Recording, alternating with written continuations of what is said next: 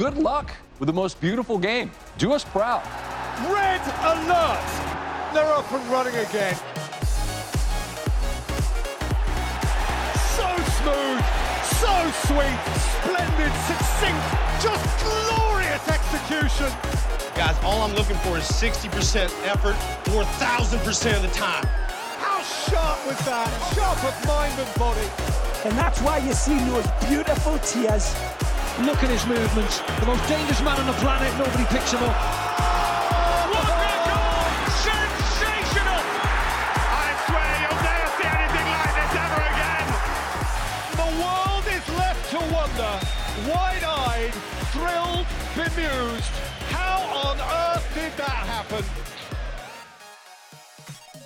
Hello, everyone, and welcome back to Wonder Goal, the soccer betting podcast from the Action Network. My name is Michael Leboff. Joining me, as always, are my co-hosts, partners in crime, all of us bathing in our riches from Morocco, advancing to the round of 16 in the Women's World Cup, BJ Cunningham, and the recently retired Anthony Dabbundo by way of Morocco. And we also have a special guest for our second straight season. Alon Shapiro of the FML FPL pod is here with us to do our annual point total draft in the Premier League.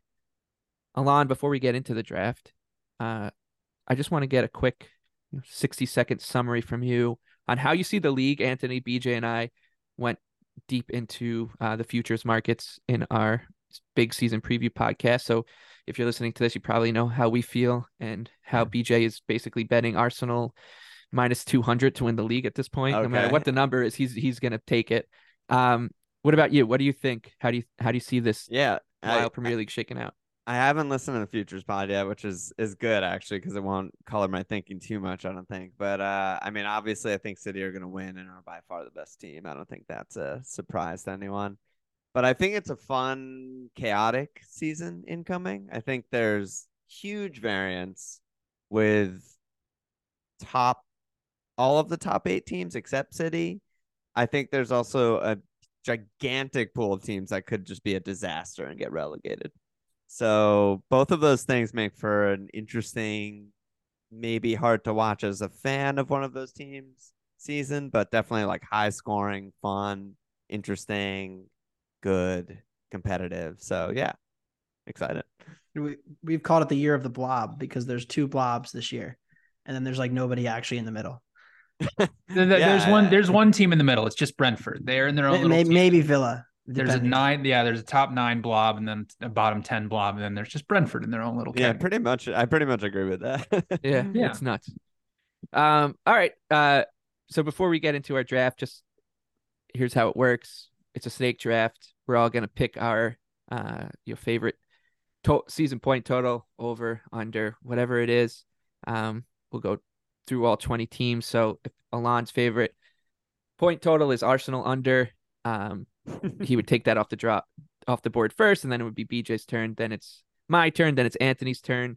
And of course, a reminder that Wonder Goal is presented by Bet365, the world's favorite sportsbook brand. Sign up with promo code ACTION to get Bet365's exclusive sign-up offer. Bet $1 on any game, get $200 in bonus bets. Maybe you want to use some of those bonus bets on some of these over-unders that we'll be talking about today. You must be 21 or older. The offer is available in Colorado, New Jersey, Ohio, the Commonwealth of Virginia, and BJ's wonderful home state of Iowa in the United States. And if you have a gambling problem, please call or text 1-800-GAMBLER. Alon, floor is yours. Who you taking? First pick is tough, dude. But I think I'm gonna go.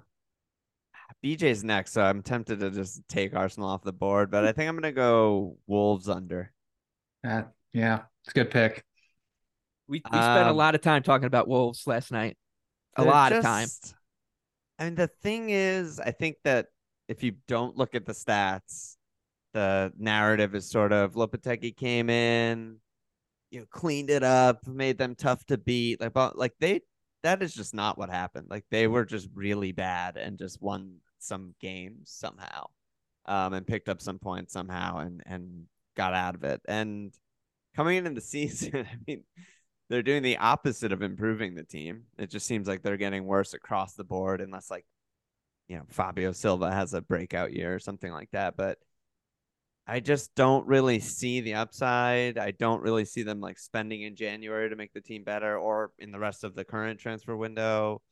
I'm just very out on them. And it's tough because there's a lot of bad teams. So, they can't all get under 39.5 points. But yeah, I think they're bad. So I'm out. Yeah, it's an interesting total, right? 39.5, because the question is essentially, will they be safe?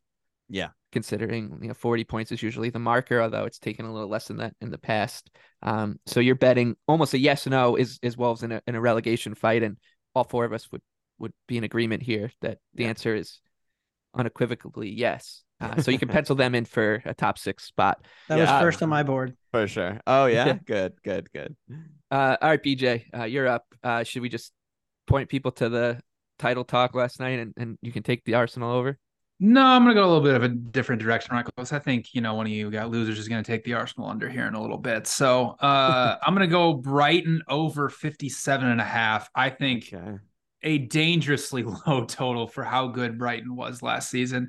I mean, they finished last year with 71 expected points. So now you have to look at their roster and you say, okay, there's going to be some natural regression with Brighton, but are we talking 14 points of regression? I don't see it. It just came out today that it looks like Caicedo is going to stay at least till January. It looks like nobody's going to meet the $100 million asking price that Brighton wants. And it sounds like he's comfortable with his position right now. So they're going to have their best player. They obviously lost McAllister, but I mean, Anthony said this last night, and it's true. They have so many wonderful replacements. They just keep finding all these South American wonder kids to just replace them. So now Enciso is going to replace McAllister. Is that really that massive of a drop off for Brighton? I don't think so. And they were awesome under De Zerbi. Like, they were one of the best teams in the Premier League. They consistently just would break down low blocks again and again and again, creating over 2 expected goals per 90 minutes. So for them to be this low of a point total and to be below teams like Tottenham and Chelsea is kind of crazy in my opinion. So I love Brighton over 57.5 points. I think there's tremendous value on that. I'm happy that first I was a little nervous you're going to take this one, BJ, just because I know how much you love this team. I like Spurs over 60.5. Interesting. They finished with 60 points last year, and they were one of the most disappointing teams relative to their expectations of an entire season. I think they're flat out better going into this year. I trust the manager to kind of give them a bump.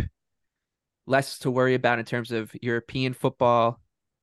Richarlison, second year breakout for them, I believe. So yeah, I like Spurs over. I talked about it on our preview pod. I think that Spurs are a team that I'm happy to play a little sprinkle on them to win the title or to do something crazy. And this kind of just leads into that as well. So I'll take Anthony Spurs to go over 60.5, which is essentially, will they be better than they were last year? This feels like a sick joke that the 3 of the top 4 on my board are already off the board and I haven't gotten a chance to pick yet. So we are all in agreement. I agree with all 3 picks. I think Tottenham, you're buying at the ultimate floor. They could sell Harry Kane, but then I'd expect some kind of reinvestment and a new striker, making a late move for a new striker if he were to be sold. I don't think this is something that's going to happen, on deadline day where all of a sudden 3 matches in, Kane is gone. I think it's something that's going to happen within the next week or two if he does go. And if he does stay, then I think that Tottenham with James Maddison and maybe some improved tactics and a different way of playing, and maybe Lo Celso getting re into the team. Like I'm kind of in enough on Tottenham to say that 60.5 is probably a touch low, and probably as low as you're ever going to see Tottenham in the modern league, given their resources and their squad. So I certainly think you're buying at the floor there. I am going to sell high on the Hodgson Palace team here. I'm out. Ooh. I'm so out at 43.5. Crystal Palace may keep Olise. They may not. I think ultimately the money in the prospect is going to potentially have him on the way out. But if they were to lose him, they would be losing 3 of their top 6 ball progressors, their top chance creator in Olise, their top dribbler in Zaha. And they really haven't had any news in terms of bringing in players to replenish that and to score more goals. We talked, on our show last night about how we like the defensive solidity and how it gives them a decent floor, but at a certain point, they're just not going to be able to score goals. And I think that they're in real danger of getting dragged into the mud with these other teams in the so-called blob. that I don't really know that there's going to be able to win enough games to get to 43.5. Remember, this is a team that got to 45 last year. They were incredibly volatile because of the schedule. They had that really bad start. Then they started winning because they played weaker teams, and they had a really brutal stretch. They fired Vieira. Then they had a decent finish to the season. But again, if they don't replace any of their attacking output, the entire attack is just going to be Eze. And I really don't think that's enough without a true goal scorer. Mateta has never really put consistent production together. So I'm kind of down on Palace relative. And I think it's going to be, in that mix of teams that has the chance on the outside of getting relegated here. So I'm down on them. That's my first pick. My second pick is going to be very similar. It's West Ham under 46.5 points. If you look just at last year's data, you would say that West Ham was a positive regression candidate, right? They had 51 expected points, and they finished the season with only 40. They were one of the biggest XG underperformers in attack, but another year older from Mikel Antonio. Scamacca is somebody that hasn't really put up good production numbers in his time at West Ham, and it may not even be at the team. It looks like he may leave, go back to Italy. So where are the goals coming from? And then just the midfield, like they haven't really addressed their problem. I don't even think, the Ward-Prowse thing isn't coming to fruition, but I don't even think that would have solved a lot of their problems. Souček doesn't really get on the ball. He doesn't really pass. And Rice covered for him so much. I mean, Rice had more than double the second most passes into the final third for West Ham, and way more carries than anybody else on that team, way more tackles, way more interceptions, just the do everything player. And we are now, we're recording this August 3rd. They can make some moves between now and the end of the transfer window, but they're also in Europe. They're one of the oldest teams last year. They didn't have a ton of squad depth. It just feels like things have gotten very stale at West Ham, and that they could be in some real trouble as well in the potential relegation picture. So I'm playing against West Ham and Crystal Palace. West Ham under 46.5 points. All right. That brings me back to the front of the line. I'm going to go with another over here, and I'm going to go over on Bournemouth at 38.5. This is another yes, no, really. Will Bournemouth be really fighting in a relegation battle? I'm sure that they're going to feel some pressure.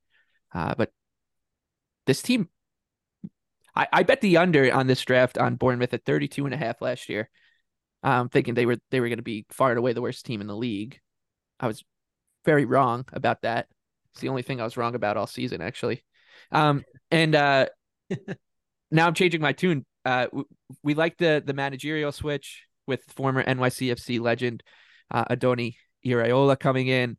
This team should just be flat out better, more money coming in. They looked great in the second half of last year. I expect that to kind of just continue. And I don't feel that they are as bad as the market's kind of implying here, making them essentially one of the favorites to be relegated, just a nose ahead of Nottingham Forest, or in some places basically their peer.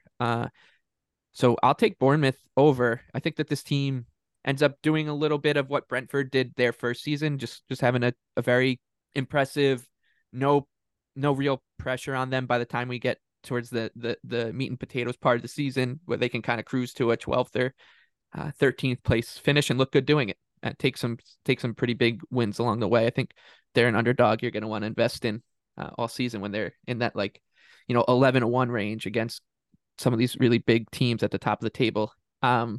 So we'll take the Cherries. BJ, I'm assuming you had your eye on them too. So I did. I'm sorry. That's okay. Because one of my favorite picks is still on the board, and that's Fulham under 41.5 points.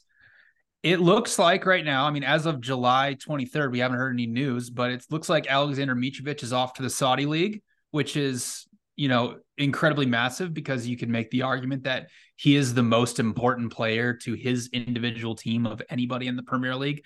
I mean, last season, he obviously got suspended for an extended period of time. He missed some matches due to injury, ended up missing actually 14 matches. Fulham's expected goals with him in the lineup was 1.37 per match. Without him, it was 0.88, which would have made them the worst offense in the entire Premier League. And their entire offense is built around just swinging crosses into him, because he's incredibly good at playing in the air and, getting the ball off those crosses and putting it in the back of the net. They signed Raul Jimenez, who didn't score a goal last season and looks completely washed up as his replacement. So that's really concerning. And then you also have the fact that they, by some XG models, conceded the most expected goals of anybody in the Premier League. And they were being held up by a 34-year-old Tim Ream, who had just this complete breakout season. And yes, they signed Calvin Bassey, who's, somewhat going to help them. He's more of a ball progressor than an actual defensive upgrade for them. So there's so much negative regression coming here for Fulham. I don't know where the goals are coming from for them. You also have the fact that it looks like Paulinho is going to be out for the first few matches, which is also concerning. So yeah, they're one of our favorite teams to get relegated here. And if they're going to get relegated, they're definitely going under 41 points. So I like their under. Yeah, that was a team that we all were in agreement about being in some serious trouble. I like to finish last at 20-1 because I just think that this team has turmoil written all over it. I think a lot of teams that we've kind of talked about already, Wolves, West Ham, Fulham, are all interesting in terms of first manager sacked bets and that kind of stuff, or first manager to leave his post, because Marco Silva loves doing that. So we'll see just how long and how crazy the season gets for the Cottagers. Alon, back to you for 2 in a row. Yeah, a lot of my favorite picks are taken off the board here. I think I'm gonna go with a related double pick here that might be controversial, but I'm gonna go over Arsenal, under Liverpool. And I do think they're related. Interesting. As we've gotten further in the transfer window and Liverpool's instability, losing Hendo and Fabinho and just not having a 6 when we're, 7 days basically from the start of the season, I just think that Arsenal's now clearly the second best team in the league. Whereas maybe a month ago, you could have been like, oh, there's other teams in there. And I think that usually the way the points go in a Premier League season is there's not room for 2 teams to get over this. Liverpool's at 75.5. There's not 3 teams going, winner, someone sort of close, and then someone at 77, 78. That's just not usually how it goes. There's not that many points to go around. And I think basically Arsenal are just better, more importantly, deeper, even if you think the on the pitch stuff isn't that big of a needle mover, which I kind of don't. I just think the depth is so huge, and that'll just, cover any potential issue. And I just think so the Liverpool and under people like Liverpool, Man United, Newcastle, Chelsea, Spurs, I think there's going to be so much inconsistency in the league this year. There's so much changeover. There's new managers. There's tons of new players. There's new systems, yada, yada, yada. I just think Arsenal they're the one team that's just better and deeper and stable and has the same team and has the same manager and has the same style of play. And I think they'll just separate themselves from the pack. How's that feel, BJ? That's a great point, Alan. I mean, that was very insightful, very smart. Alon, that was beautiful. I mean, we the Arsenal, what they've done in the transfer window has been obviously vital for them to become that, second best team in the Premier League. Like you mentioned, if they kept the same squad from last season, I think we'd probably say Liverpool and even United is, probably better than Arsenal. But they went out and got the best defensive midfielder in the entire world in Declan Rice. They went and got cover for their right center back position in Timber, somebody who can also play right back, who can invert into the middle of the pitch, create so much tactical flexibility for Arteta. And then they also have the 2 best wingers in the Premier League. And Anthony not admit that Eddie Nketiah is a good striker. He thinks he's horrible. He thinks he's below average. And he thinks that he is just an absolute liability for Arsenal on the pitch is what Anthony thinks. Yeah, no, the Jesus injury isn't a great start to my draft, but no, not at all. That's the thing. So I was going to say Balogun's good too. Yep. Kai can get in there if he needs to. I don't know. I think they'll cover it with their depth. Yep. I think it's going to be tested early on. And I think if they don't get another leap from a Saka or Martinelli, I think then the not already having Jesus and his injury problems could prop up as a potential issue. No. They also just finished ridiculously well last year. They were 25-30% above XG most of the season. That's not something that I expect to continue. So, there could be some regression in terms of goals for Arsenal that I think is certainly within the cards, especially given the youth that they do have. It can work in one way where everybody gets better and they continue to gel, but it can also be that if Saka and Martinelli stagnate and then, Jesus isn't quite as fit, that hurts certainly. And I'm not an Nketiah guy. I think he's okay. He's fine. He's a fine backup striker, but he can't lead the line for a team that's making a title charge. Yeah, but Trossard can, and Balogun might, and Kai can. I mean, when Trossard they came all in might. for I don't know that there's the guy. Whereas with Liverpool, I trust Nunez and Salah, their production and potential ceilings much more. And that's where I'm kind of like, I don't really have a big gap between the two teams. Yeah. I'm concerned for sure about Liverpool's defense, but Liverpool putting up, they did improve the defense in the last 2 months of the year. I'm curious if you believe that, or you think that's just small sample. Like, you're a Liverpool guy. I don't believe that. Like, at this point, there's no number 6. We're a week out from the season. Preseason, you can do whatever you want, tell whatever story you want with the preseason. But I mean, they're just conceding chances left and right in the exact same way that they did last season. The theory, I think, is that they should get better with better pressing from the midfielders and from the forwards, which makes sense with the new midfielders that they have and the forwards they have. But at the same time, it's the same defenders. Andy Robertson's kind of out of position. Virgil's older. Matip's older. I like Konate, but he can never stay fit. Again, no number 6. It's just like, even if things go right, I still expect an adjustment period. And basically, like, where I'm coming out with Arsenal is I agree with all the overperformance and all that stuff. And I think I'm actually a little bit lower than most people on their transfer window. It's just that the point total's not that high. I mean, 77.5 isn't, if it was 82, I'd be under all the way. I'm like, I don't know. But I just feel like they can just be better than the group and get to 78, 79. And that's like a disappointing season if you're an Arsenal fan, but I think that's very realistic, and like they're pretty safe to do that with their defense and with their team. And Liverpool, again, they have upside obviously with Klopp and with their talent, but they're the highest point total of the blob, as you guys call it, outside of City and Arsenal, who I think are clearly number 1 and number 2. And so for me, that's just an under, like philosophically an under. Whereas like I'm like, they're competing with Man United, Newcastle, Chelsea, Spurs, Villa, Brighton, whoever you want to throw in. I'm like, I'll go under on the highest and I'll go over on the lowest, which is Brighton, which is already off the board. You know what I mean? Yeah. Yep. Yeah. We were talking about that a lot yesterday. I said it's like if you watch horse racing, the Kentucky Derby, the reason we love it so much is the field is so wide. Right. And when you do that, it just adds to the chaos and the variance, and these horses will start cannibalizing one another and getting each other's way. So that's my theory on why I don't think that any of the teams being offered at short odds to win the title are worth betting, and why I landed on Tottenham. If you thrown United and Tottenham spot on the board, I would have just made the same argument for for United. Exactly.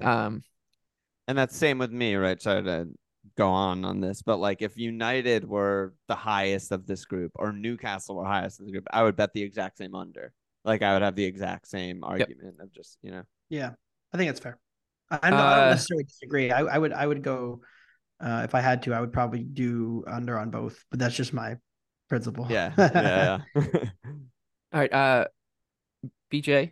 Brings us. Arsenal's off the board for him. Arsenal's off the board. I had to take him. He knew I wasn't going okay. to run Arsenal. And that's okay, because my next pick is going to be Newcastle over 67.5 points. Interesting. Newcastle's a team that we really like to finish in the top 4 once again.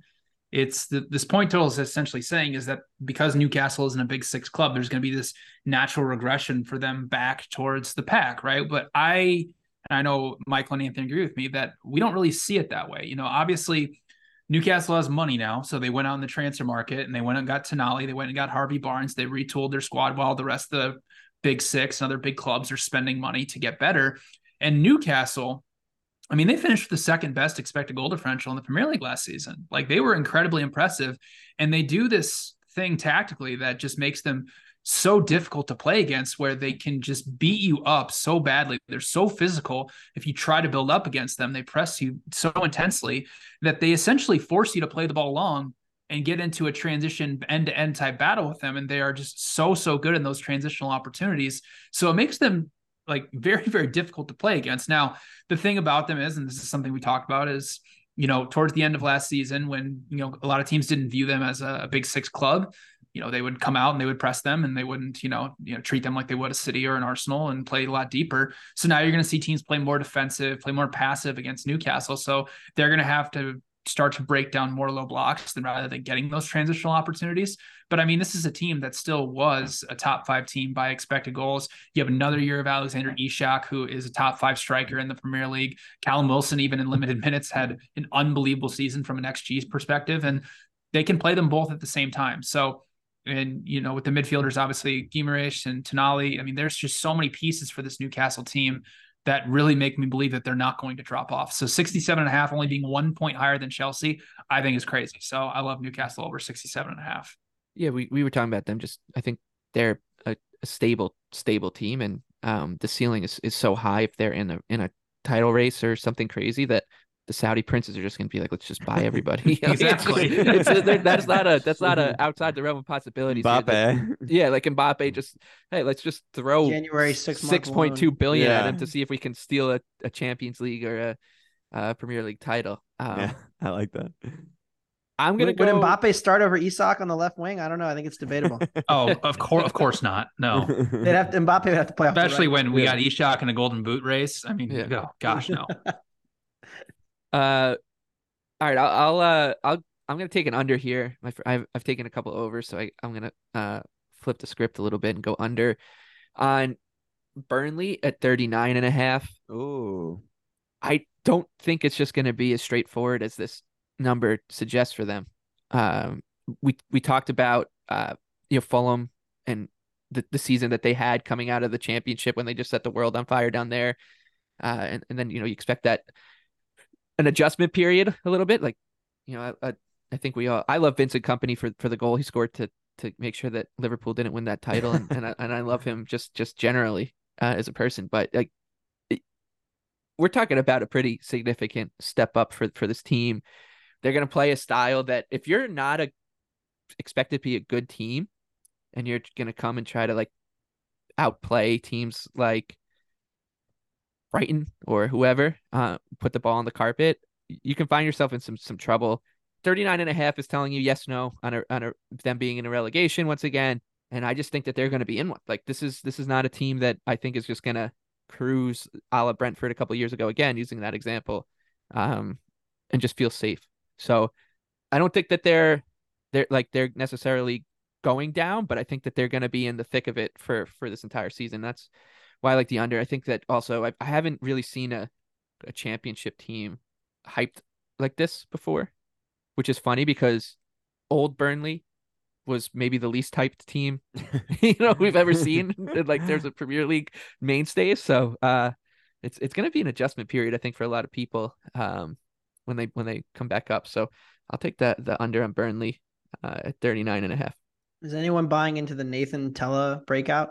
I don't know. No, he's not even there, right? They need to replace so many goals and XG and shots. That's the thing for me. The more I look into Burnley, the more I'm kind of concerned about them. Like, I came into it thinking like, oh yeah, great underlying numbers, and then like Nathan Tella, like, oh great, wait a minute, that was their whole team, and Jay Rodriguez had 10 goals in the championship. Yeah, Jay Rod's back, Ashley Barnes. Ashley Barnes put in 6. Like, I like the system. I like the manager. I think the number's kind of right. I think they're 50-50 to be in that race. I think there's a chance that teams fall below them, but then there's also a chance that, like, we had this discussion last night too, like, top promoted team, they're minus 250. That's crazy to me.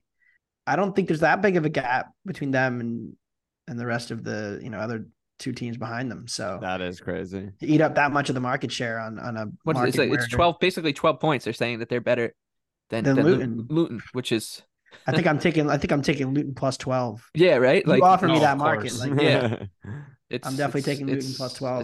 It's a little much. And also this is another kind of manager that wouldn't be surprised if he ends up if Tapped up. a big spot opens up somewhere else in the league, he gets his head turned.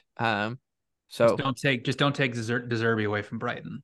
Anybody else can go. Maybe that's Brighton's succession plan. Yeah, it could be. Right? Like Vincent Kompany's the guy. Deserby goes to coach the U.S. men's national team or something. Hey, it's Kaylee Cuoco for Priceline. Ready to go to your happy place for a happy price? Well, why didn't you say so? Just download the Priceline app right now and save up to 60% on hotels. So whether it's Cousin Kevin's Kazoo Concert in Kansas City, go Kevin, or Becky's Bachelorette Bash in Bermuda, you never have to miss a trip ever again. So download the Priceline app today. Your savings are waiting. Go to your happy place for a happy price. Go to your happy price, Priceline. Anthony, you're up. This is where it starts getting a little tough. I'm looking at the board and I'm like, oh man, I know what over you want to take. You could take them. I'm giving you giving you permission. With the Hatters? No. Oh. I know what he's talking about. He's talking about his Blues. Oh, my Blues? Yeah, your Blues, baby. I'm gonna pass on my Blues for now. I'm gonna take I'm gonna take Man United under 73.5. Love it. BJ is contractually required to slander United every year. Yeah. It's funny. I'm actually recording this from a friend's house, and he's a big United fan. And when I told him I was coming up to record it, he said, "Are you going to slander United again with your anti-United agenda?" And I said, "Well, I'm kind of agnostic about United, but we've gotten to the point now where at 73.5, I'm sorry, like on what earth are they within 3 points, 2 points of Liverpool and Arsenal from last year? Then they've made some signings and additions that I'm interested in. That Hoyland, that's going to be one of those names I'm struggling with all year.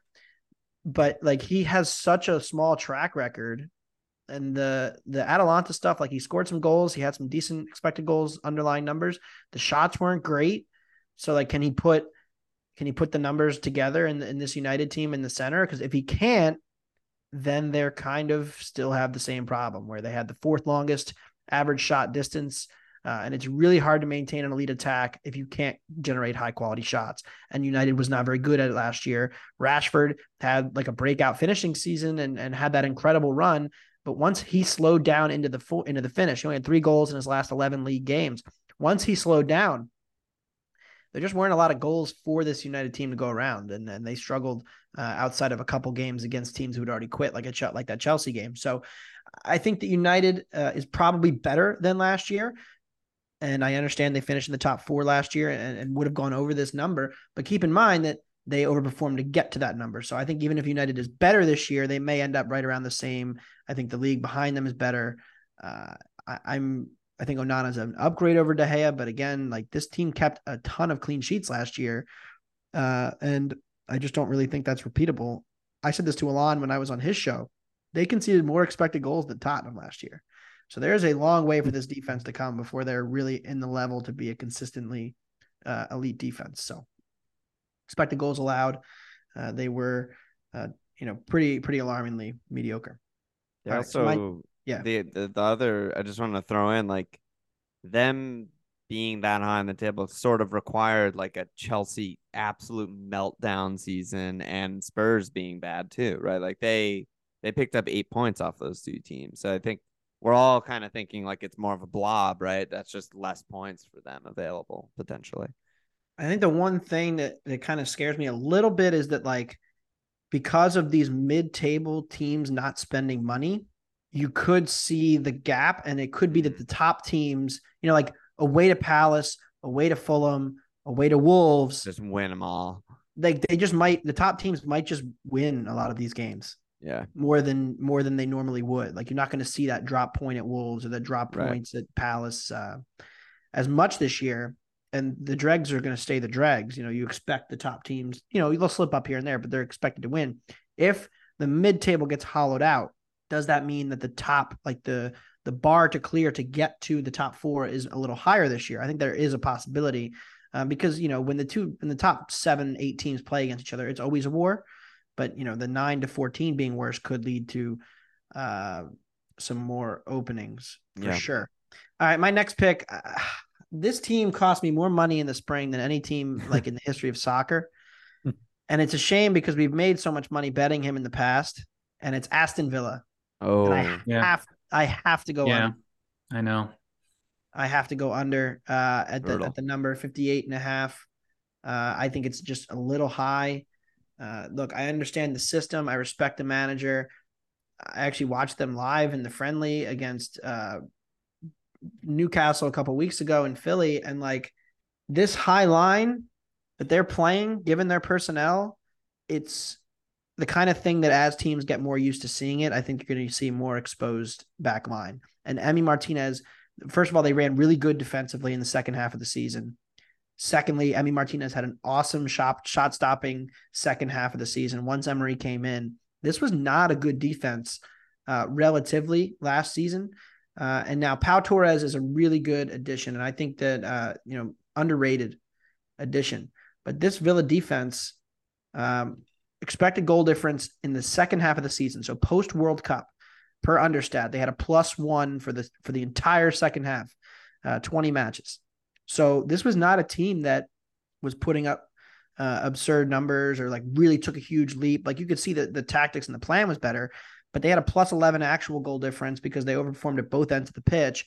And all in all, they had, 30 expected points in the second half of the season, finished with 54.3. How much better can they get?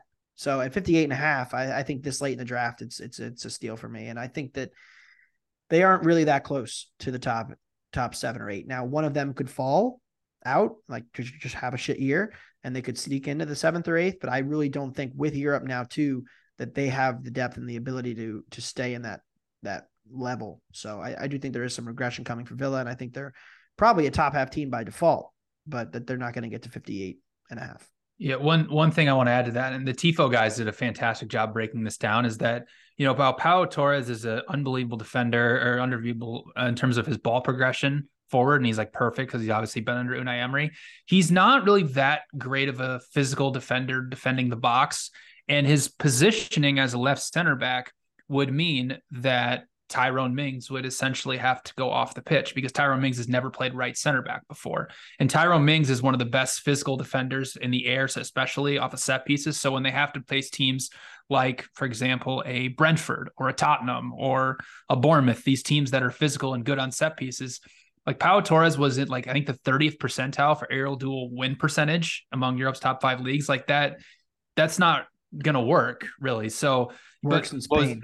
It works in Spain. But what was interesting, I saw in their last friendly, Unai Emery's never played a back 3 before, like ever. So it's really weird for Aston Villa to switch that. He actually tried it. Like he played Tyrone Mings as the center back. He played Pau Torres on the left, and then he played Konsa on the right.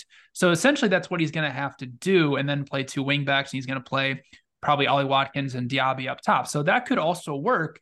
But it's a whole new system for Unai Emery for him to implement 7 days before the season starts. So I don't know. Yeah, I agree with you. There's going to be some natural regression for them, obviously playing with the Europa Conference League. So we'll see. But yeah, they drastically overperformed, and they're probably going under.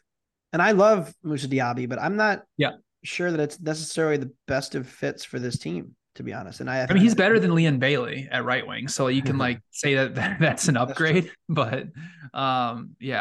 Emi Buendia had a dynamo showing that day that the only preseason that I've watched, because I don't really tune in too much for preseason because I think it just kind of biases people.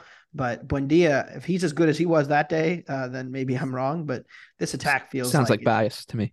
Yeah, this attack feels like they're so reliant on getting Watkins in once a game, and he better score it. And if they don't, then they're just not that good. Villa. Yeah, they're playing right now. Three at the back preseason. Speaking there you go. Your bias. There you go. It might work. You know what's so frustrating? When we went into our podcast last night, I was thinking about Villa and what I wanted to say about them, and I said, Unai Emery wins every tournament he's ever entered. So I was looking at their EFL Cup odds and their FA Cup odds, and they're hilariously short. They're 20-1 to win the FA Cup and 14 or 16-1 to win the EFL Cup. Oh my God! Yeah, knocked out by so frustrating. What about the Conference League? I know, but what are they going to be in the Conference League? They're probably going to be the favorites. Third favorite, at the worst. So come on, screw Villa. I have not looked at the Conference League field too extensively in my preseason prep, but I'm waiting for the draw to come out. The Villa is the anti of the team I'm about to go over on here, which is the team that has made me the most money probably the past 2 seasons in the Premier League. No. Yeah. Everton. No, I'm just kidding. Brentford. I wanted this, but I didn't think there's a way I'd get it. It's a fun conversation I have. 45.5. They were 59 last season, I believe. So they were 46 the season before. So they went over this total in their 2 years in the Premier League under Thomas Frank. And of course, the elephant in the room is that Ivan Toney was behaving badly by betting on soccer matches when he's a professional soccer player. So he won't be playing for them, and he's incredibly important. But I trust the manager, and I trust the process, and I trust this team to just be good enough to be hard to beat for the most part. When you look at the cohort of teams below them, I expect them to just take care of business against a lot of very flawed teams. Anthony brought up West Ham, same point total basically as Brentford.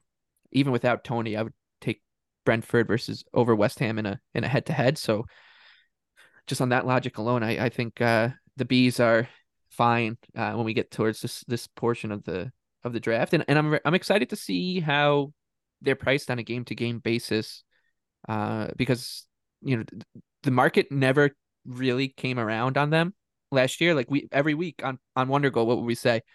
When is the market going to respect this team? When is it going to respect this team? Now that they're talismanic strikers off the roster, the question is going to be, when is it going to respect them? And maybe they won't end up deserving it without him. But is it going to be that much of a drop off without him? I don't think so. I think they'll be good enough to get over here. So I'll stick with the Bees. I mean, Michael, match week 1 is the most Brentford spot of all time, being a plus 220 underdog at home against Tottenham. Like that's about as Brent. I know. It's the classic, and it's just gonna be perfect. It's gonna be beautiful. They're gonna score off 2 set pieces. And by the way, and I don't know. I mean, I know again, Alon, I know nothing about fantasy. But, Brentford are no dummies. They went out and got Kevin Schade from Freiburg, who's like a 6-foot striker who plays like incredibly well in the air and is really, really dangerous on set pieces. He's not Ivan Toney, but he might help smooth over the drop off essentially from what Brentford is. I mean, they knew this was coming. Like it's the same question with like Potter and De Zerbi. Really, we knew Potter was going to leave at some point, and Brighton was obviously going to have a plan in place. And Brentford, I mean, if this was Everton, they maybe they wouldn't. They would just be like, oh God, who could have saw that coming? All the tabloid stories for 6 months about this, and now we got to react to that. But these are smart teams that would have had a plan in place. So yeah, BJ. Wissa's the guy in fantasy. I mean, they buy him from Lorient, and after 2020 season, anticipating probably not a Toney suspension, but Toney getting bought by a big team probably. And he's just been coming off the bench, scoring goals at a really good rate. He puts up good XG and shots when he starts, and he's just going to be good, I think. Yeah, I'm anytime goal scorer kind of guy. Yeah, absolutely. No, I like Wissa too. I think that people forget he played a lot last year. Toney missed a bunch of time too. Yeah. So I think the thing about Brentford is it's not about the man, it's about the system. And I think the system is proven. Right. They do everything else well to kind of nullify the fact that and I think this is part of the reason the market has consistently undervalued them. If you look at that squad, you're not like, oh boy, look at all the talent on Brentford outside of Toney. And now it's like, well, oh boy, there's no talent, but that's never really been the case. Yeah. They just play better than their talent. And they work around it and outperform their numbers. So I think that Brentford over is always a good bet. Yep. All right, BJ. All right. I could go one of two ways here. I could crap all over Anthony's boy, but I'm not going to do that here because we're just before the season. So instead, Michael, he's managing. Isn't he managing a Saudi Arabian team with Jordan Henderson on it? I know. I'm gonna go that boy. I have too many people. Yeah. I cape for like half the league. So no, what do you call him? I'm not gonna crap all over Pep. I'm not gonna crap all over Pochettino right now. I won't do it to you. I'm gonna go Sheffield United over 31.5 points. Wow. I think this is dangerously low for a team that was literally had the exact same expected goal differential as Burnley did in the championship, but you heard nothing about them. They play a system that can really work, similar to the Brentford mold, where they play out of a 3-5-2. They play incredibly direct. They don't need a lot of possession. And they can also come out and press you really intensely. I mean, outside, they had the second most high turnovers in the championship last season. And also what I found when I was digging into them, they only allowed 9 expected goals over a 46-match season off of set pieces. Like, that is incredibly good. Like, they're very, very compact and good defensively. They have good center backs. They still have Sander Berge there, who's a great defensive midfielder in the middle of the pitch. And they just went out and got Austin Trusty from who went on. Who the hell is that? He's an American who was just on loan, impressed at Birmingham last season.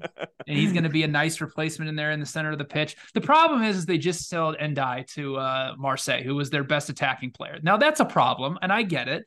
But for a team that is going to be this solid defensively in the blob of the bottom of the table, like, I don't think there's really essentially a 7 or 8 point gap between them or Burnley, or a 10-point gap between them and Fulham. So, over 30, to get to 32 points, I mean, it's really not asking a ton from them just to get results against the blob. So I like the Blades over 31.5. It makes sense. No, I would certainly. I mean, it would be that or nothing. I couldn't take it under there. Yeah. How bad can they be? Yeah. They did sign a striker. I just know nothing about. Yeah, Adama Traore. What the Benny Adama Traore. Former FC Sheriff legend Adama Traore, Champions League participant. Yep. Wow. He scored 12 goals in Sweden last year. That's all you need to know. So he's basically, his numbers are good. He's half an XG per 90, 2.5 shots per 90, but it's in Sweden, so take off 50% or something. Take off all the production. All right, Alon. Is it me now? I think it's you swing us back. Your last 2 picks down the home stretch here. What the hell do I even do with this? So what's left? It's City, Chelsea, Everton, 3 best teams in the league. Forest and Luton. Yep, that's right. Man, I guess I'll go Chelsea under. Great pick. I could see them going over, but I just think more times than not they go under. It's just, I'm saying the same thing over and over, but I just don't expect any consistency. There's so much changeover. Nkunku is already hurt. New manager, tons of new players. Reece James will be hurt in a week, I'm sure. Chilwell will be hurt in 2 weeks, I'm sure. Sociopath for an owner. Yes, can't get different kind of sociopath than their last sociopath owner. Can't literally only have one midfielder on the roster. Yeah, they can't get Caicedo over the line, which would have been incredible if it was him and Enzo, but it's not. I don't know. Just not gonna believe. Think they'll drop enough points in stupid ways, probably. That's my other good way pick, to sum them up. Yeah. Oh man, I really don't want to mess with these teams at the bottom. I guess I'll go Everton over. There we go. Everton over, baby. There it is. I think as far as the blob goes, they're more towards the middle of it than the bottom of it. Maybe 15th, 14th. I think they'll consolidate a little bit. I like Dyche. I like Danjuma a bit. And I think they'll just be solid. And I think they're better than, you can easily say, I think they're better than like 5-ish teams at least. And it doesn't take that much to get 41 points. I mean, you could finish 15th on 41 points. So yeah, give me the over, Everton. Let's go.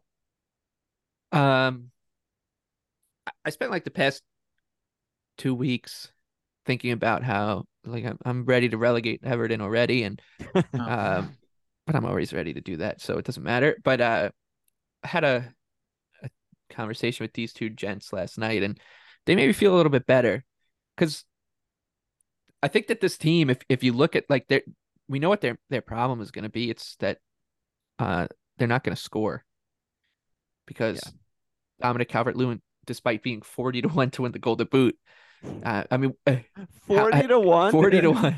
Be 4,000 to Yeah. 1. He should be 40 to 1 to go over 15 games played or 15 90s played. Like, this is, I think the way that Everton is kind of approaching the season is just as if Dominic Calvert-Lewin isn't on the team. And if sometimes he just might show up as like a testimonial player or something like so celebrity goal. Yeah, exactly. Who's here? Look who's here today. It's DCL playing beer pong at a frat house. Right. And DCL shows up. Celebrity shot, man. Like, all right, dude.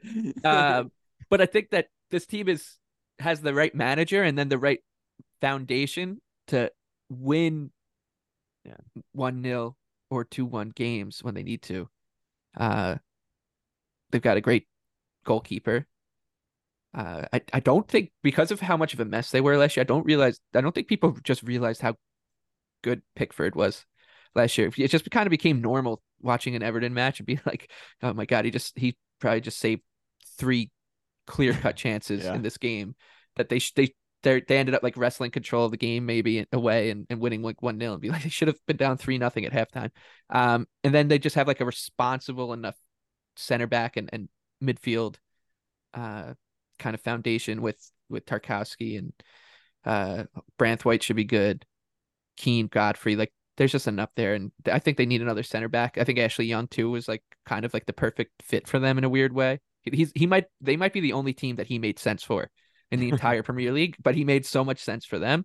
And then with like Ghana, Onana, and Garner in the middle, I just think that their ceiling is high, and their floor is high enough with Dyche to say that I would have went over 2. I just didn't want to take them because I don't want to jinx them. So I'll be with you. And they also have a real home field advantage, which isn't always a given. But I just feel like against the bottom blob at home with Dyche, like I expect a lot of clean sheets. I expect a lot of points there.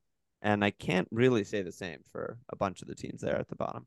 Yeah, I mean, it was interesting because you would watch like an Everton must-win match at like 10 a.m. on a Saturday morning at Goodison, and then maybe Southampton play it at 12:30 later that day, and be like, there's just a massive difference between the two like home fields. Yeah, so that's actually a good point as well. BJ, did you want to say something there? I was just gonna say I love that we've basically implanted the word blob into your brain now. It's fully just gonna be stuck in your head, and it's a lot easier than me being like the bottom 9-ish like every single time. Just like it's a blob. Yeah. Walsh will appreciate that, I think. Yeah, absolutely. I think I'm up next, right? You are, and you also can take Everton over 40.5 points. No, I'm going to take a team that might even surpass Everton this season. I'm going to go Luton Town over 29.5 points. I think Man City's like the least interesting team from a betting perspective in the entire market. Like I'm writing about them for the preview that we're doing, and I'm like having writer's block on like what to write about them other than like they're good, who cares? But Luton Town's very interesting because, and Anthony pointed this out on our preview pod last night, is like they have the lowest expectations of anybody since I think Huddersfield coming up to the Premier League when they had the negative expected goal differential. And Luton Town, though, when I was studying them last night or yesterday, they play a very unique style that I think can lead to some high variance, and they can pop a couple times as an underdog, where they led the championship with 427 high turnovers. That was 61 more than Sheffield United. Like and somebody described them as they don't press, they chase the ball. Like they just are all over the pitch everywhere. It seems like it's like not working, but also at the same time, like they create a lot of chances in transition. Like they have good structure at the back. I mean, they only allowed 0.97 XG per 90 in the championship. Like if you go back to last season, that was better than what Bournemouth did. That was better than what Nottingham Forest did in the championship. So, and I get it. Like the talent is so much further down than even Sheffield United is right now. You know, if you look at transfermarket.com, I think their total squad value is 60 million. I think that's the lowest I've ever seen of a team coming up to the Premier League since Huddersfield. But I think they do have a distinct style that can actually work for a brief period of time in the Premier League. Now, and then you have to look at it like we've already been talking about against the Blob. Are they really 12 points worse than Fulham? Are they really 10 points worse than Wolves is right at their current state right now? I mean, talent-wise, you'd say yes, but I mean, Rob Edwards did a fantastic job taking over from Nathan Jones and pushing them forward to get to the Premier League. I understand the underlying metrics aren't quite what Sheffield United or Burnley was, but this is such a low bar to clear. Like, unless they finish essentially in like the very bottom of the table, they should clear 30 points. So I'm the more and more I read about Luton, I'm liking them more and more just because that bar is, I mean, they're minus 300 to be relegated. Like against the Blob, that's an insane price against the Blob. Oh my God. So over 29.5, I think is, the bars is super, super low for this team, but I'm starting to like them more and more by the day. Huddersfield stayed up the first year. They did. They only had a minus 0.4 XG difference per 90. They couldn't score, but they also defended enough to stay up. And then the second season, we don't talk about the second was season. really rough. But like, you can magic it for a year. Like we had this conversation last year, and we were all saying Bournemouth stinks, no chance, dead. Why even play? You just take the relegation. They stayed up relatively comfortably in the end. Like there's so much variance in predicting these teams coming up from the Championship. Play styles and actual talent. How much do they lose? I mean, Luton didn't lose as much as Sheffield or Burnley in a way. No, I don't think they lost anybody, did they? So they're in theory they made some good purchases, to be honest. Continuity. At 29.5, man, It's I'm crazy. sorry. I mean, even with like so just low, like when you I'm surprised when it you made it this far factor in in the like a draft. 12 point like bump for just having a chip on your shoulder, like first Premier League season in and forever, honestly, like, kind their of a first home home field game. advantage too. Yeah, I was going to bring up the home field Right. advantage. Who's Dude, their no first one- game at home? I know they're at Brighton. It's the against first match. Burnley. Burnley. Yeah. Yeah, so that's 3 that's points. a And win. I was looking Yeah, the other 3 day, and points. That's a win. They're going to be catching a half goal. The live That's score great. app said that match was postponed. I don't know if I their saw that stadium- too. I don't Oh, know yeah, if their it stadium's is ready yet. It is postponed. I know Yeah. because that's a fantasy type of thing. That The game stadium is, isn't ready yet. I don't think so. You got to be kidding. All right, maybe I'm out. They on had that. to make upgrades to like meet Premier League standards. Yeah, they had to get to 10K, right? Yeah. So I don't know, but hey, they could definitely do this. I mean, they could literally finish in 17 or in, They 18th, could easily be relegated. place. They Yeah, could 19th finish place. 18th or 19th and Relegated. clear 29.5. Yeah. They could Exactly. finish dead last and clear Yeah. 29.5. Yeah. You When just got to get points good pick. against the Blob. That's all you. But I do think that home field actually does matter for a team like this when like you're gonna ask Kevin De Bruyne to go to that stadium, like, and those kind of players, like it's almost a little bit like the Arizona Coyotes in the NHL, and we talked about how that Mullet Arena, the college rink that they're playing in, it's going to be a factor, and it was. They were really good at home. They were a great bet at home.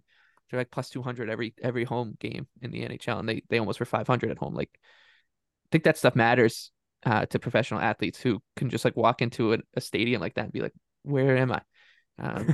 Like Luton could be like literally the most profitable team on the money line this season. If they just pop a couple times at 13 or 14 to 1, like they could do it. So what you're saying is every single week, game week 4, home Wolves game week 6. Every week we're gonna have this pod, and Michael's gonna say, "Well, it's very difficult to go to Luton because the stadium the is so Mullet shitty." Arena, the Mullet Arena of England." When I went to the World Darts Championship last year, I saw Leyton Orient play Sutton United at Leyton Orient's home ground, and it's, I think that seats like 8,000. And imagining that it was snow everywhere that stretch, Awesome. and just imagining Jurgen Klopp going there, like what would he complain? He would complain about the entire thing. He'd probably try to get the game moved or something.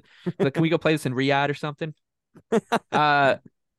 All right, that the practice facility on half of these like top teams is probably the same size as the stadium. Dude, I saw a video from inside Luton Town's like weightlifting thing. It looks like they're literally like in a high school like gym or whatever it is. It looks like they're like That's good, man. That's a what we broken need. down Awesome. warehouse. Grit. We need that. It's Yeah. grit. That's right. Yeah. It is grit. True grit. I'm rooting for them. I'll go with the opposite of them. Is on an under. That's City, 86.5. That leaves. If you were to ask me before who would be the last pick in the draft, I probably would have said it would go down between City and Luton Town, and usually just the extremes are kind of end up being the last in these kind of things, and so it's close. But City under, they got to 89 points last year, which it feels low considering just how good they were. They went on that insane 30 match unbeaten streak or something like that after the new year. After they lost to Tottenham, was it they lose to Tottenham 4-2 or something, or they beat Tottenham? They lost to us 1-0, yeah. Yeah, and then they beat and it was they weren't giving up any goals. And just think about how good they were during that stretch. It ended up being like 26 matches unbeaten, and they still only got to 89 points. That just tells you how hard it is to get to that total. And I think everybody is, and maybe it's cliche to assume it, that they'll come out of the gates a little slowly as they get off the beach, but I can't take an over on this team at 86.5 points with just how good the chasing pack now is and how deep it is. They're not just fending off Liverpool. They're not just fending off Arsenal. They're now fending off, a true blob of 7 other teams. Plus, if Neil Maupay has his scoring boots on, you never know what Everton's ceiling's like. So you might be a blob of Dan Juma. 200-1 for Golden Boot, by the way. Dan Juma. 5. I mean, I would Not take bad. that over Calvert-Lewin at 40-1. 1,000,000%. Literally every time. It's funny though. There's one team I didn't want, and now I'm stuck with them. Yeah, and it's because you still don't believe in the Steve Cooper experience, even though he showed us that. I literally don't have one note for this team. I I literally don't know what to write about them. Before Forest, the one thing for Man City though, in terms of blobness, is like, who are they losing to in the bottom 10? Like they're just gonna. There's always one, but like they'll lose to either they'll lose to like Brentford or Luton Town is who they're gonna lose. They'll lose to someone stupid right before an international break. But they're picking up 3 points almost every other time, like at a consistent level that only they do. 2 years in a row that Everton's held them to a draw at once. There you go. Yeah, if the mid-table is truly hollowed out, I think City's one of the teams that they just hoover up all the points. Yeah. Brentford did the double against them last year. Yeah, true. Incredible stuff. Up the bees.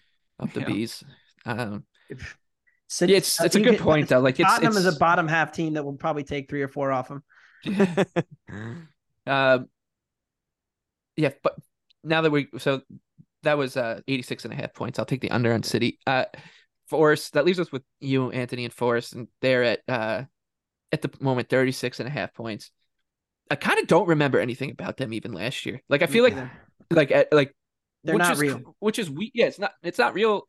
They felt not real going into the season because of the absolute insanity with the transfer market. Like they thought they were a Saudi league team in the transfer market, and then they played, and I don't feel like there was any clear pattern to them at all.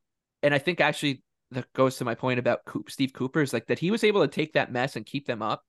Did they play almost like 3/4 of the season without a shirt sponsor? Like, yeah, what was going on with this team?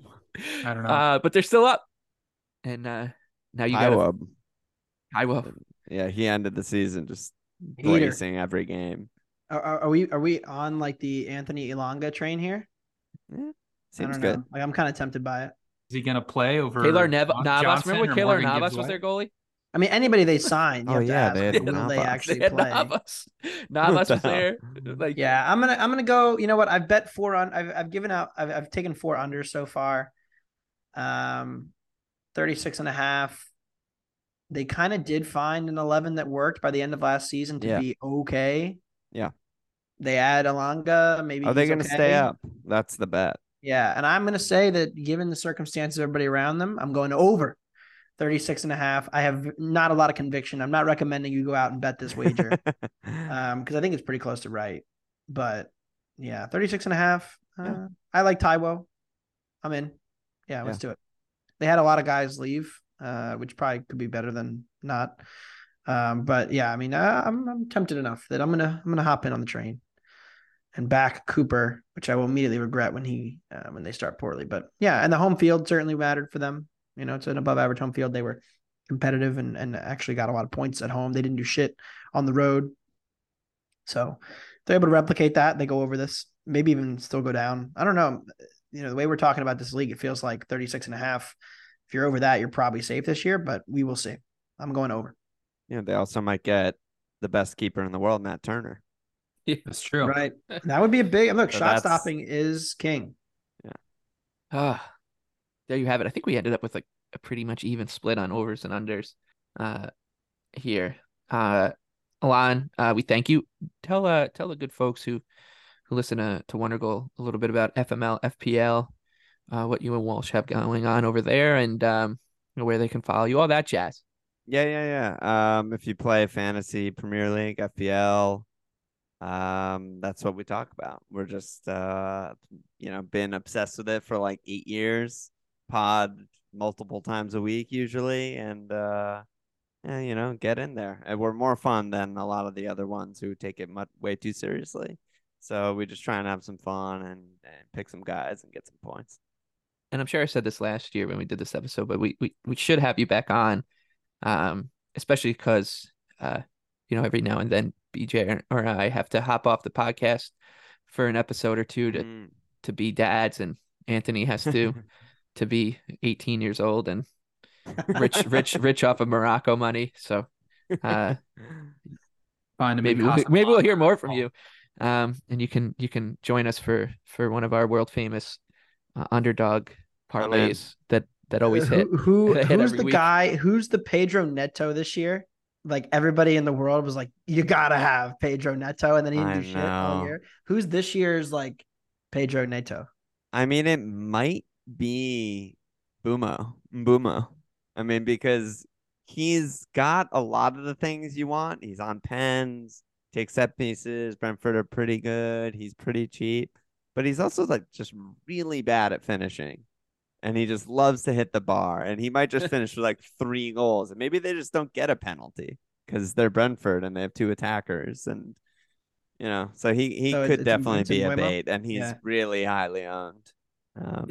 Here's another question. Is there literally anybody on Wolves that you want from a fantasy perspective? Not even a little tiny bit. I mean, I have a friend who's a Wolves fan. I have a friend who's a Wolves fan, and we were ripping into Wolves, just like skip, like no one there. And he was like, our defense is good and like blah, blah, blah. We're still going to be. And I was just like, dude, give me a blanking break with this team. Like, they're not even that cheap. Like, their keepers 5. Like, there's just nothing there. There's really nothing there. Last question. How insanely expensive is Haaland this year? Yeah, I mean, he tied the record for most expensive at 14 million, which, if you subtract, like the bench guys and whatnot, is I don't know, almost 20% of your budget, like 17% of your budget or something right there. And so you're still owning him, right? You kind of gotta. I mean, to start the season, like right now, he's 86.6% owned. So if you don't own him, and they're going to Burnley game week 1 and he just hat tricks, I mean, you're just toast. Season's over. Like you or can't if he gets abducted by aliens, all of a sudden you're right. Yeah, you've wiped out such a huge portion of the field. A lot of times what happens with these guys who come in at 14 is like the quicker you are to hop off of them might make the biggest difference in your season, right? It's like, because I kind of expect Haaland to like get hurt or miss some games or not be as ridiculously hot as last year or something. City to be weird at the beginning of the season, but like most people are just going to hold him because the smart thing is to be, conservative in this game and just be like, no, but it's Haaland and he, doesn't matter. They're going to kill all these teams, but maybe going off him sooner than others might be the push for a good rank. We'll see. Final question for me before you go. Is there a player, and if this is out of bounds, you can say out of bounds and, no spoilers. But is there a player that you have circled and maybe it was Wisa, but like that isn't being talked about much, that he's like your guy. He's the one you're taking the hill you're going to die on. I mean, I am a big Wisa guy, and he's very, very low percent owned versus Bumo, who's highly owned, which is kind of a weird quirk. But I like Eze too, but I am a little bit scared, as Anthony highlighted, with their business. I mean, he's really good, and he has everything that I like in a fantasy player, and he's on pens now that Zaha's gone. But if he's the only attacker on this team, I'm a little worried about backing this boy Hodgson player to, keep scoring goals and keep getting into the box and all that stuff. So I'm tentative on him right now, but I got eyes on people. We'll see. All right.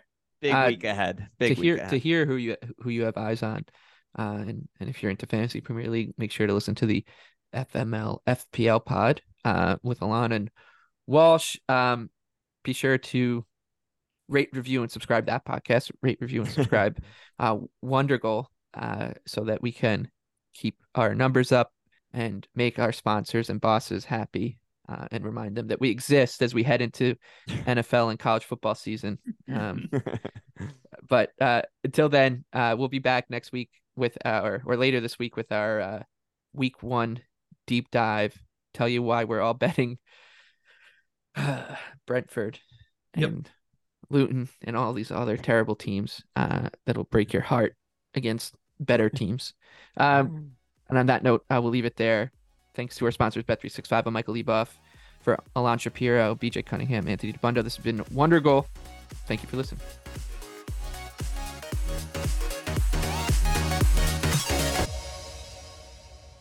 Action Network reminds you, please gamble responsibly. If you or someone you care about has a gambling problem, help is available 24/7 at 1-800-GAMBLER.